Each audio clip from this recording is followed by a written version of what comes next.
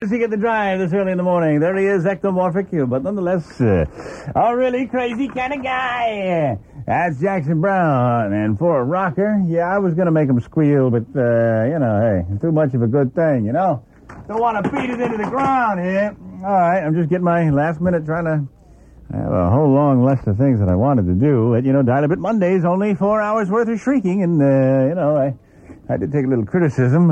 People called in toward the tail end of the show to let me know what they thought, and they said there's a lot of brutality on my show. I guess there is a little bit.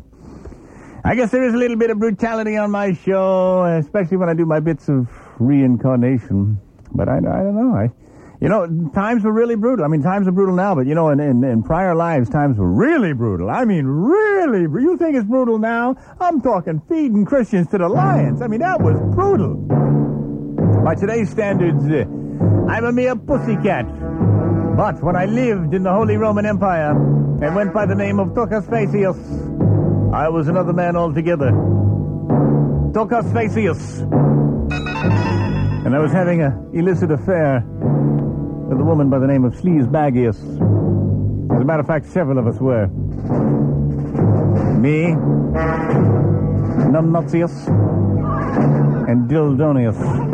We were all having affairs with Toucasfacius. But the Emperor, Toucasfacius, somehow got wise. I don't know, I guess 3 men can't have an affair with your wife without some way you get an inkling.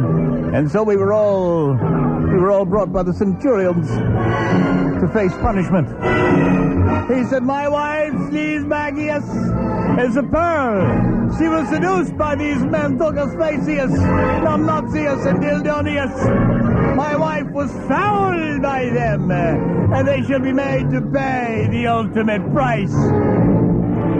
He said, bring me Numbnutius. And sure enough, they grabbed Numbnutius, and they tied a rope to every one of his limbs.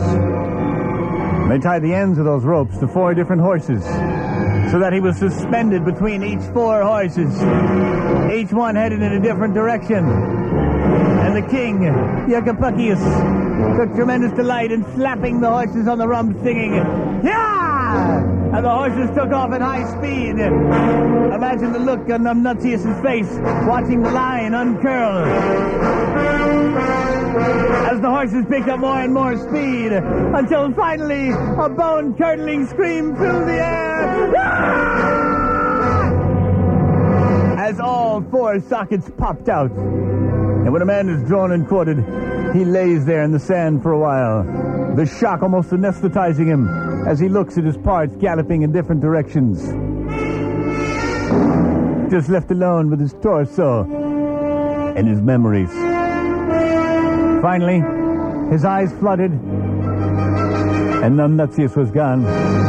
The king smiled and said, all right, one down. Bring me Dildonius. And so, Dildonius was brought to bear. He was blubbering, pleading for mercy. But no, the king would hear none of it. He was protecting the honor of Toucasfacius. And so lines were affixed to his ankles, to his wrists, and the ends were tied to 4 different horses. The line was curled in 4 little loops by his feet. And when Toucasfacius said, "Hiya!" the horses took off. Dildonius had the dubious pleasure of watching the lines unfurl until finally the horses drew them tight and... once again, he was just left with his torso, watching his extremities go galloping off. Finally, the king looked at me.